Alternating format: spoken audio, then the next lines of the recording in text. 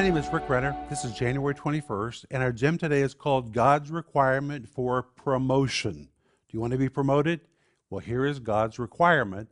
1 Corinthians chapter 4, verse 2 says, "It is required in stewards that a man be found faithful."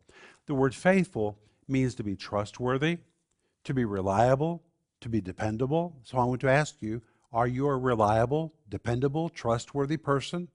It is required to be that kind of person. And the Bible says it's required in stewards that a man be found faithful, that he be found trustworthy, reliable, dependable. The word found is the Greek word eurisko, and the word eurisko is where we get the word eureka. And it means there is a eureka moment when God is watching us. He's watching to see, will we do what we said we would do? Will we be on time? Will we keep our commitments?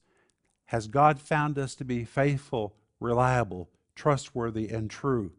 And when that moment comes, God says, Eureka! He finds we're really the kind of person that He can use.